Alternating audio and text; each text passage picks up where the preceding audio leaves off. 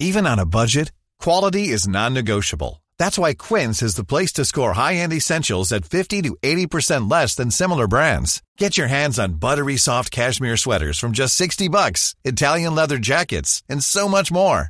And the best part about Quince, they exclusively partner with factories committed to safe, ethical, and responsible manufacturing. Elevate your style without the elevated price tag with Quince. Go to quince.com/upgrade for free shipping and 365-day returns.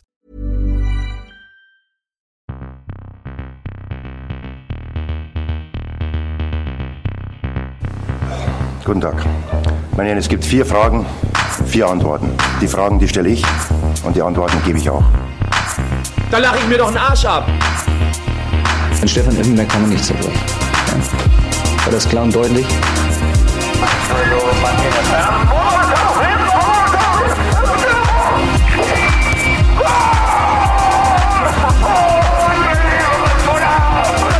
Das ist doch eine Frechheit, was der pfeift. Ich habe fertig. Ja du, jag anropar Filip. Är det blåsigt eller har det lagt sig nu? Filip anropar Kevin. Blåsten har lagt sig så att nu är det fritt fram att spela in igen, vet du, utan att det ska vara några störningsmoment, hoppas jag. Men jag kan ju inte utlova allt för mycket, för min omgivning kan ju välja mig illa på annat vis.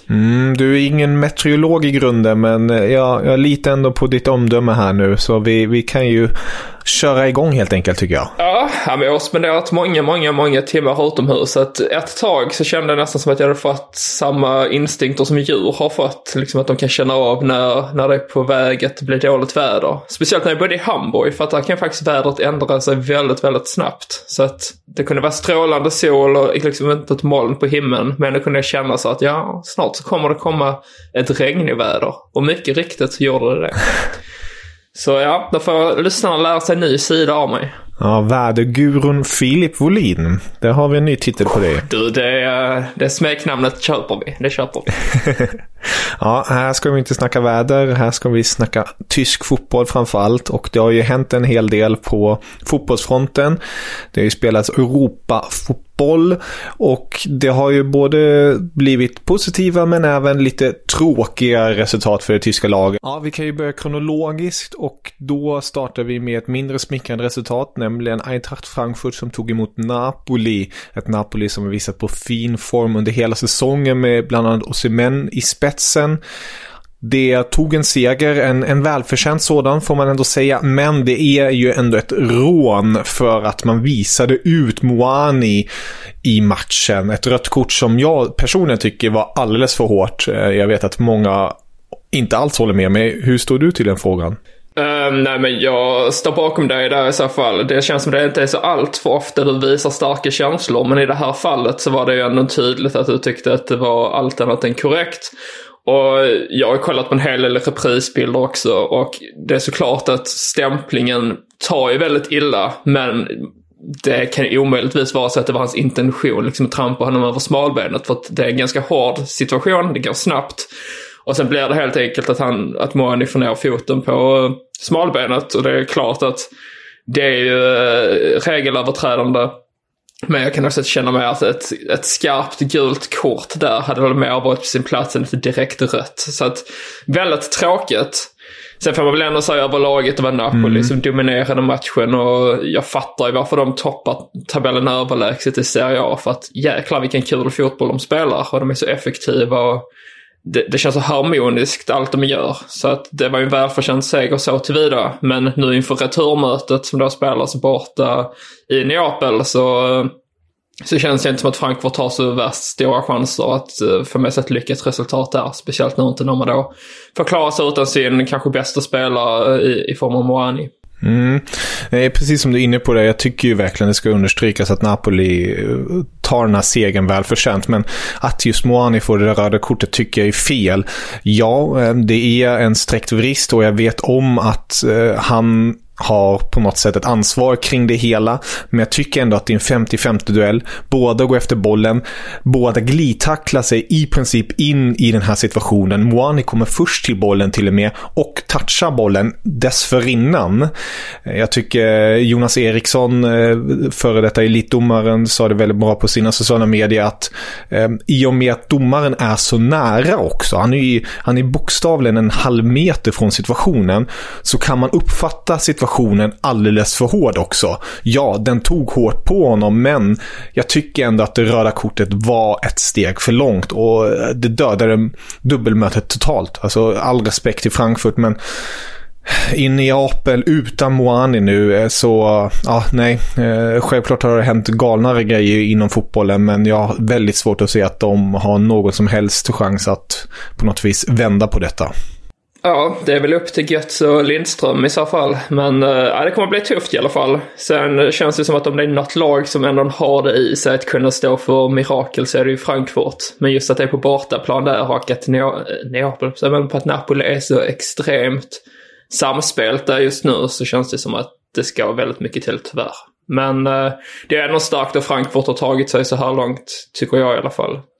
Och man har ju verkligen någonting att bygga vidare på. Det ska ju sägas, det här är ju deras debutsäsong i Champions League, så det får ju ändå hatten av det att de har lyckats ta sig hit, och förhoppningsvis får vi se det här igen. Jag tycker Kicker, eller var det Sportbild, som gick ut i veckans utgåva och underströk en viktig poäng här nu, att förhoppningsvis faller inte Eintracht i det här klassiska fällan som många andra tyska lag har fallit i. Kaiserslautern, Hamburg, Bremen, Stuttgart, alla de här lagen som har varit ute i Champions League och 1, 2, 3 säsonger efteråt bokstavligen störtar ner i ett dike och har svårt att hitta upp igen. Och vi får väl hoppas att Eintracht är smartare där. De har ju väldigt bra ledning i Markus Kröscher som sportchefen och Oliver Glasner som tränare, och så har de ju också byggt upp en grund de senaste 10 åren som på något vis håller dem på en lite mer smart nivå, om man nu får kalla det så, jämfört med andra klubbar som har agerat när de har varit ute i Europa och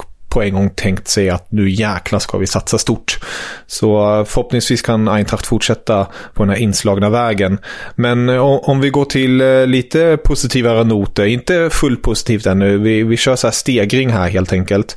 Och det är ju Rasenballsport Leipzig som stod för en liten överraskande poäng får man ändå säga. Manchester City kommer ju på besök. Leipzig är ju rätt så starka på hemmaplan, men efter första halvleken tänkte man ju verkligen att City skulle packa ihop det här och bara åka hem med en stabil seger, men det ville sig inte för Pep Guardiola.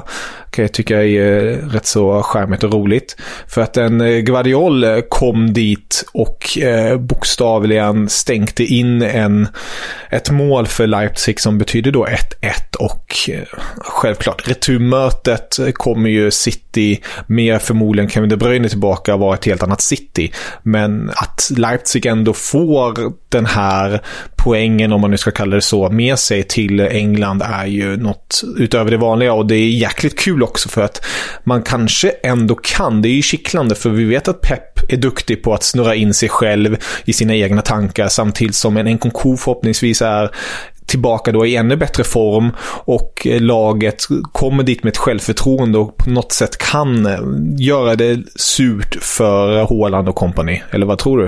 Ja, man kan ju alltid hoppas i alla fall. Alltså jag tycker att det var helt klart ett styrkebesked från Leipzigs sida. Just det att man inte hade Nkunku från start, och sen har ju Leipzig inte heller varit helt fenomenala den här säsongen, utan det har ju varit ganska mycket uppgångar och nedgångar.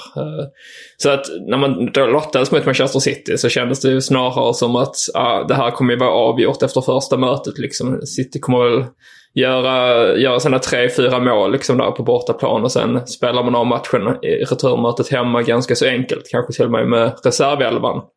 Men jag tyckte att Leipzig stod upp väldigt bra, och jag tycker även att målvakten Blažević, som ju verkligen inte är första målvakt egentligen, utan han får bara stå nu tack vare att nu tappar jag namnet på Gulácsi, på att Gulácsi är långtidsskadad, så får han ju chansen nu, och jag tyckte han verkligen tog den här mot City, visade att han är en skicklig reservmålvakt. Sen såklart, returmötet det kommer att bli väldigt tufft och det kommer som du säger vara ett helt annat City förmodligen. Det här var ju någon form av väckarklocka också. Samtidigt så Manchester City den här säsongen känns det som att de också har haft lite så här bottennapp, så att när de inte har allt, när inte allt stämmer för deras del heller, så kan egentligen vilket lag som helst nästan rå på dem, känns det som.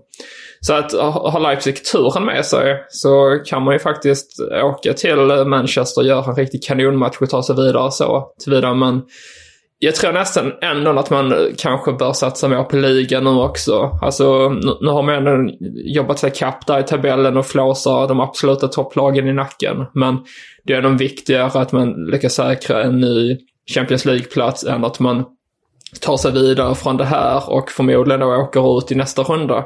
Så att jag tycker inte att man ska hänga för mycket läpp om man åker ut här, utan det viktigaste för deras del är att liksom behålla den här kontinuerliga Champions League-platsen och fortsätta prenumerera på den.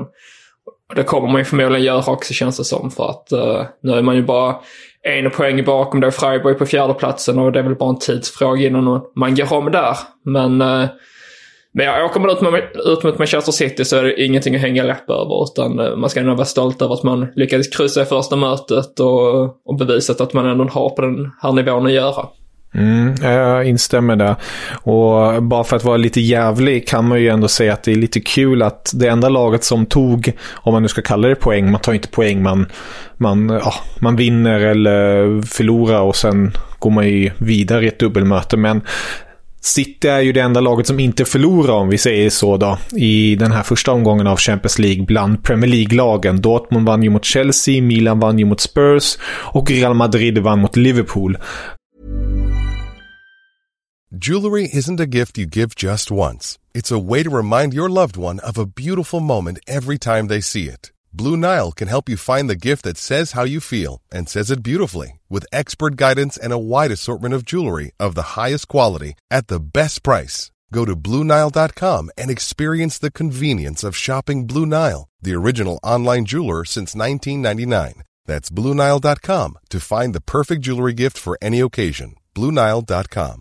I'm Sandra, and I'm just the professional your small business was looking for. But you didn't hire me because you didn't use LinkedIn Jobs. LinkedIn has professionals you can't find anywhere else, including those who aren't actively looking for a new job, but might be open to the perfect role, like me.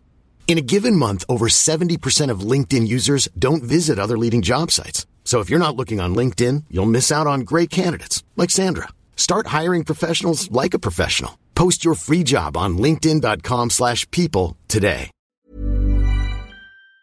Så nej, det är lite småkul kan jag tycka, men med tanke på returmötena och hur det blev i dessa matcher så tror jag att de flesta av dessa Premier League-lag ändå tar sig vidare, men ändå anmärkningsvärt med tanke på vad dessa PL-lag har i bagaget jämfört med de lagen som de har ställts mot. Ja, jag skulle säga det också, att det är ett bevis på att pengar inte betyder allt i fotbollsvärlden än. Men det är klart att de har ett försprång med sina hundratals miljoner euro och pund de kan spendera. Men som sagt, det är ändå ett bevis på att det inte är allt här, utan att lagsammanhållningen och även till viss del läktarkulturen känns det som också kan spela in där, att man har den 12:e spelaren med sig. Till exempel i Dortmunds fall som slog Chelsea så var det säkert en starkt bidragande faktor till att man kunde få med sig en seger mot Chelsea där. Nie im Leben. An Stefan Effenberg kann man nicht zerbrechen. Ja? War das klar und deutlich? Om vi går till gladare miner ur tysk perspektiv nu, då var det ju mötena i torsdags igår då i Europa League. Vi fick se Leverkusen ta sig en Monaco. Första mötet slutade med en 2-3 förlust på hemmaplan, och galet nog blev det faktiskt en 2-3 förlust för Monaco på bortaplan, och det betyder ju förlängning då, och förlängning hände inte så mycket, det blev straffar istället, och där vann ju Leverkusen som ett tyskt lag ska göra på straffar med 5-3. Och bara för att höja ännu mer extra kul att Florian Wirtz stod för 2 mål och en assist i detta dubbelmöte, och Xabi Alonso kan verkligen klappa sig själv på axeln och sina spelare också, för att det här var extremt viktigt för dem med tanke på hur det går i ligaspelet och att man på något sätt har kvar det här Europa-äventyret den här säsongen. Ja, verkligen. Det är någonting spelarna kan glädjas över och som kanske ändå kan få dem att ha hoppet uppe. Det är ju fortfarande många matcher kvar att spela i ligan, så att mycket kan ju hända där också. Men jag tror nog att spelarna mår bra av detta, och det känns så himla typiskt Leverkusen också, det här. Torska med 3-2 på hemmaplan, åka ner till Monaco, vinner med 3-2 och så blir det straffar och så vinner man där liksom. Det är full fart framåt och hållt ett bakåt, men det är svårt med det sistnämnda. Men det är positivt i alla fall. Så att då har vi Leverkusen vidare då, så får vi se vilka de ställs mot. När vi spelar in det här har det inte lottats ännu. Det lottas om ett par timmar, men det ska bli jäkligt roligt att följa upp det hela. En annan sak som var extremt rolig var ju just att FC Union Berlin, det här Union Berlin som bara trampar och springer och jagar och skjuter, gör det igen helt enkelt. De slår ut Ajax, 9 vinnande Europa History Winners, åker ut mot Union Berlin som nu har 9 matcher vunna i Europa på Europascenen. Alltså det är så anmärkningsvärt på så många sätt och vis med tanke på var Union Berlin kom ifrån. För 4 år sedan spelade de vid den här tidpunkten mot Bielefeld i en andra ligan, Zweite Bundesliga, och spelade 1-1.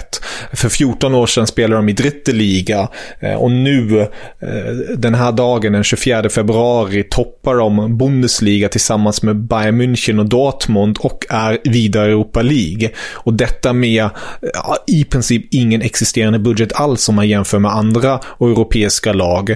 Jag tog fram det säger ju inte allt, men jag tog fram lite en löneöversikt tweetade jag om, och då ser man ju i Bundesliga då att en genomsnittslön i Bayern München är ju runt 11 miljoner. De toppar ju det här lönesnittet verkligen med stor marginal. Men tredje längst ner hittar vi då Union Berlin. Detta Union Berlin som har tagit sig så här långt på alla fronter. Man snittar på 0,44 miljoner euro. Alltså det är så anmärkningsvärt på så många sätt att visa att Urs Fischer lyckas med sitt manskap, med sin stab, att på något vis indoktrinera allt det här. Jag hörde i en intervju i veckan om då Urs Fischers träningssätt, och det är verkligen, de nötar sönder varje sekvens, varje enhet om igen i försvarsspelet, vad de ska göra när de får bollen och hur man gör sen när man tappar bollen. Alltid om igen, så att alla hela tiden vet om vad de ska göra, så att inga misstag görs. Och det häftiga är ju att Union Berlin gör ju det här också när de ligger under. De får inte panik, de bara väntar och sen kör de. Det är, nu drar jag lite hårda stora drag här, men det är ju lite som Real Madrid med Ancelotti, eller Real Madrid i allmänhet i deras historik. Alltså de får inte panik som de inte fick mot Liverpool i veckan när de ligger under med 2-0. De kör på sitt sätt och sen kommer de tillbaka för de vet hur man ska göra. Och lite så gör Union Berlin. Eller är jag helt ute och cyklar, tycker du, Filip? Nej, jag tycker att du är helt rätt på det. Alltså Union Berlin är ju verkligen en av de största framgångssagorna i modern tid, skulle jag våga säga. Och det ska bli väldigt kul när man tittar tillbaka som säger 10-20 år, liksom hur stort det här egentligen var jämfört med den tid vi lever i idag. För jag menar, det som du sa, att de kommer ju från Sverige till liga för bara några år sedan, och bara liksom att överleva första säsongen i Bundesliga när man gör sin första säsong där är otroligt starkt. Men sen liksom att bygga vidare på det. Jag menar, första säsongen beskrevs det som en succésäsong för Union Berlin. Och kolla nu ligger man ju med i toppen där, liksom tredje plats just nu på grund av målskillnad med samma poäng som både Bayern München och Dortmund. Och för att göra en segue till senare så möter man just Bayern München den här helgen. Så att man har ju saken helt i sina egna händer. Egentligen om man ska toppa tabellen. Det är visserligen Dortmund då som har bättre målskillnad, så att slår de Hoffenheim så går de ju om och toppar. Men liksom det här också att man slår ut Ajax i ett Europa League-slutspel. Alltså vem hade trott det för bara säga ett år sedan? Då hade man ändå känt att visst, Union Berlin är väldigt duktiga och framgångsrika, men där går gränsen. Men de har ju bara visat att det finns inga gränser för deras del. Och för att återgå till det du sa med lönen, så tycker jag också det är intressant att Union Berlin har ju haft en taktik också att plocka in spelare gratis, vilket brukar innebära att det då är lönen avsevärt högre i och med att det inte är någon övergångssumma. Man får ju en summa för att man skriver på, men sen brukar ju också lönen vara högre. Men att man ändå håller det nere så pass och är så skickliga, alltså återigen, pengar är verkligen inte allt, utan det här gänget har ju någonting helt annat. Och vi har också pratat om det tidigare, att man har sålt nyckelspelare och ändå så lyckas man gå bättre och bättre. Man plockar in spelare från billig penning, många spelare som man aldrig ens hört talas om, och så får man fart på det direkt, presterar. Och nu är man ju bättre än någonsin. Men man undrar också, när tar detta slut? Någon gång måste det vända. Och nu liksom då vad har vi gjort nu? Vi har gjort 2/3 av säsongen i Bundesliga. Och man är verkligen med i absoluta toppen och slåss. Samtidigt som man nu är vidare i Europa League-slutspelet och ska spela kvartsfinal där. När tar det slut egentligen? När vänder det? Eller kommer det bara fortsätta? Kommer man bli den nya maktfaktorn inom tysk fotboll? Eller man undrar lite. Ja, nej, det är bara att luta sig tillbaka och njuta, tycker jag, helt enkelt. Verkligen. Det kanske inte Hertha BSC-fansen gör på det sättet, men ur ett neutralt fotbollsperspektiv är det ju kanske lite romantiskt, men det är så underbart uppfriskande i dessa tider när vi hör att klubbar köps av stater hit och dit och det ena med det andra, och sen ser man detta Union Berlin som är medlemsägt till 100% och bara öser på, helt enkelt. Det är magiskt. Ja, men det är just det också, att man är ju typ man är en av de få toppklubbarna inom europeisk toppfotboll som verkligen värnar om det här med supporterkulturen, och det är på ett extremt vis också. Jag menar, redan när Union spelade i andra ligan så var man ju uppmärksammade just för det här att fansen hade varit med och byggt arenan, liksom att i princip hela arenan består av ståplats bara, att man har sin arena där ute i östra delarna av Berlin, liksom mitt ute ingenstans nästan. Och liksom det har varit en kultklubb. Det har varit lite så här som St. Pauli. Bara St. Pauli har haft ett starkare ställningstagande politiskt, medan Union då har mer värnat om fotbollsbiten, får man ju säga. Men liksom att man nu är den här toppklubben i både Tyskland och även ute i Europa. Liksom, visst är man förvånad av att man har slått Ajax, men samtidigt är det inte så här. Det är ju inte årets största skräll heller. Det känns som att de är tillräckligt bra för att kunna rå på bättre lag än så, till och med. Sen är Ajax gör inte sin bästa säsong heller. De har haft problem med tränarbyten och ja, det känns som att de gör en mellanmjölksäsong. Men ändå, alltså, det ska bli väldigt kul att se när vilka man får möta härnäst och se om man kan rå på dem.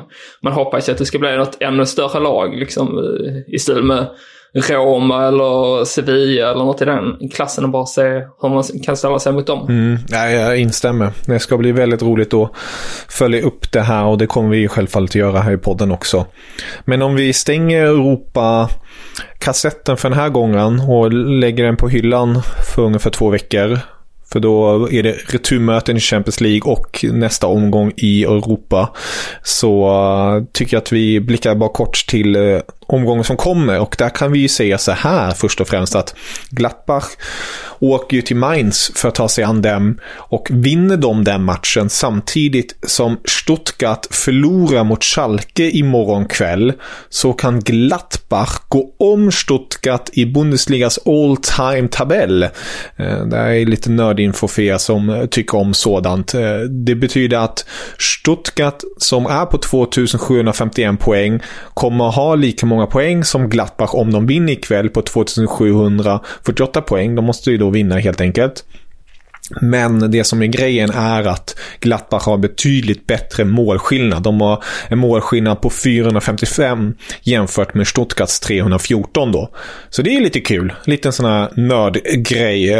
Vet du vilka 3 vi har framför där då? Om jag tar dig på sängen lite rakt upp och ner så här. Jag satt precis och tänkte på att det var inte länge sedan HSV eller 2 i den tabellen bakom Bayern München. Men jag kan ju bara tänka mig att vi inte gör det längre, alltså. Usch. Nej, jag kan faktiskt säga att HSV är precis bakom Gladbach och framför Schalke. Ja, men Bayern München toppar ju. 2 måste ju vara Dortmund numera. Stämmer. Sen är ju frågan om Werder Bremen är på tredje plats eller om de också blivit omsprungna. För de gick om HSV, kommer jag ihåg, från tredje till andra platsen. Vilket var bittert. Men är de på tredje plats? Stämmer bra det. Ja, Werder Bremen på tredje plats. Ja, det är helt rätt. På topp 10. Bayern, Dortmund, Bremen, Stuttgart, Gladbach, HSV, Schalke, Frankfurt, Köln och Leverkusen. Ska sägas. Men jag kan säga, jag hade nog inte tagit Stuttgart och Gladbach där faktiskt. Även om det känns rimligt att de är så högt upp. Men ja. Bara för protokollets skull. Alltså, vi har ju Leverkusen på en 10:e plats. De har 2328 poäng inspelade. Och det är ändå rätt så tajt upp till trean då, Werder Bremen, som har 2913 poäng. Sen har man på andra plats då Dortmund på 3048 poäng. Men sen är det ett ordentligt fint gap upp till Bayern München som snart är uppe på 4000 poäng. De har 3967 poäng. Så det är en skillnad. Där har Union Berlin lite att jobba på om de ska ta oss upp i toppen där också. Ja, de har 191 poäng. Ja. Det är nog starkt jobbat på 4 säsonger. Ja, verkligen, verkligen. De närmar sig ett par lag redan. Sakta men säkert. Men precis som du var inne på, helgens höjdare blir ju självfallet matchen mellan Bayern München och Union Berlin. En tillställning som kommer bli extremt svettig för Union, för att det är ju bortaplan och Bayern är Bayern. Ändå om spelare får springa efter spelarbussen som Leroy Sané fick göra i veckan, för att han helt enkelt inte håller tider. Det är han och Gnabry. Det känns det som att de är lite stökpellarna i Bayern München just nu. Ja, så är det ju.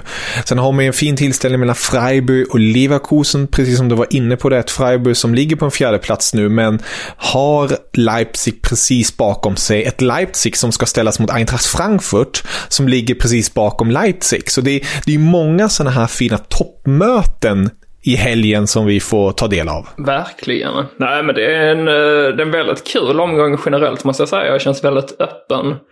Alltså bara om vi tar kvällens match där Mainz Mönchengladbach. Det är ett Gladbach som har underpresterat hela denna säsongen, men som kommer från en seger mot Bayern München. Otroligt nog. Ja, de kan ju bara vinna mot Bayern. Det är det de kan helt enkelt. Det är ju det som är det sjuka liksom, att det är ju verkligen Bayern Münchens boogie-team.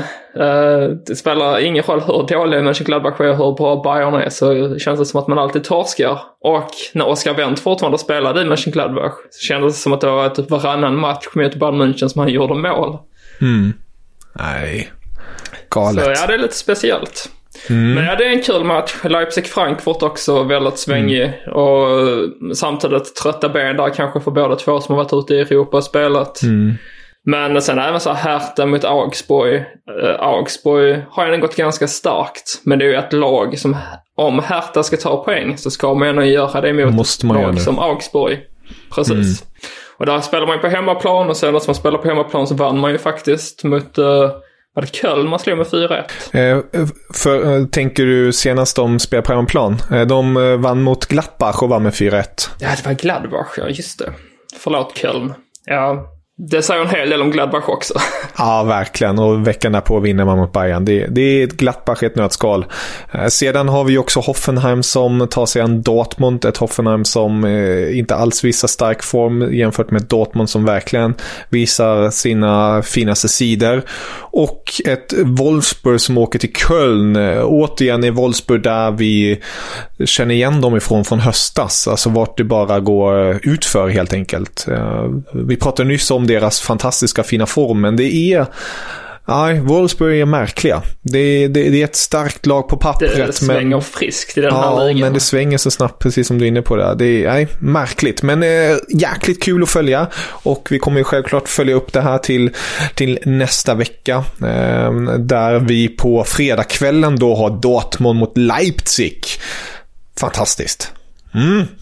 Men det kommer vi till. Ja, faktiskt. Jag måste bara säga en sak här, att ett experttips för mig är då att ta alla era pengar, pantsätt huset, gör allting och sen spelar ni 0-0 på Schalke Stuttgart. Och så kan ni tacka mig senare när ni är multimiljonärer. Låter fantastiskt. Jag ringer dig från min yacht nästa vecka, okej? Det gör det. Jag kan säga så att Schalke har spelat 0-0 4 matcher i rad nu. Och nu möter man Stuttgart på hemmaplan. Det är som upplagt för att det är ett 0-0-nummer där också. Ja, jag litar på det här. Det är nästan lika mycket bra, som litar på dig när Stuttgart skulle vinna ligan. Ja, precis. Oj. Ja, jag återkommer helt enkelt. Se vad statusen är. Om jag är helt pank eller om jag är multimiljonär nästa vecka. Filip, då tackar vi för den här veckan, så återkommer vi kanske lite mer att Zweite Bundesliga fokus nästa vecka när det inte är Europamatcher. Så ser vi statusen där för ditt kära HSV, tycker jag. Ja, det kan vi göra. Vi har ju en väldigt, väldigt tuff match framför oss mot tabelletten Darmstadt som de förlorade öppningsmatchen, premiären, och sedan dess har de inte förlorat en enda match i ligan. Så att det blir minst sagt tufft för mitt kära HSV. Gör bara vad du själv sa. Alla pengar på 0-0 mellan Schalke och Stuttgart, så kan du i alla fall glädja dig över dina miljoner på banken. Det är jävligt sant. Ja. Tack för tipset. Jag tar med mig det. Ja, sköt om det, Filip, så hörs vi. Detsamma. Schönes Wochenende alle zusammen. Danke gleichfalls. Ciao, ciao. Ciao. Guten Tag. Meine Herren, es gibt 4 Fragen, 4 Antworten. Die Fragen, die stelle ich und die Antworten gebe ich auch. Da lache ich mir doch einen Arsch ab. An Stefan Effenberg kann man nichts erbringen. Ja. War das klar und deutlich?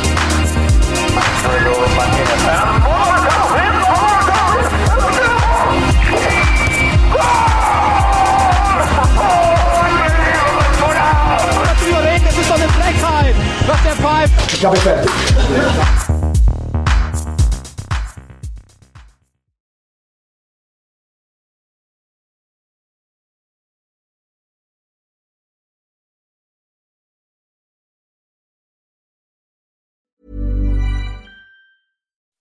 When you make decisions for your company, you look for the no-brainers. If you have a lot of mailing to do, Stamps.com is the ultimate no-brainer. Use the Stamps.com mobile app to mail everything you need to keep your business running with up to 89% off USPS and UPS. Make the same no-brainer decision as over 1 million other businesses with Stamps.com. Use code PROGRAM for a special offer. That's Stamps.com, code PROGRAM. The secret to summer-ready skin is here. Osea's #1 best-selling Undaria Algae Body Oil, clinically proven to instantly improve skin elasticity and transform dry skin to silky, soft, and unbelievably glowing. Its signature scent of freshly squeezed grapefruit, cypress, and mango mandarin transports you to sun-kissed summer days. Get healthy, glowing skin for summer with clean vegan skincare from Osea. Get 10% off your first order site-wide with code GLOW at OseaMalibu.com.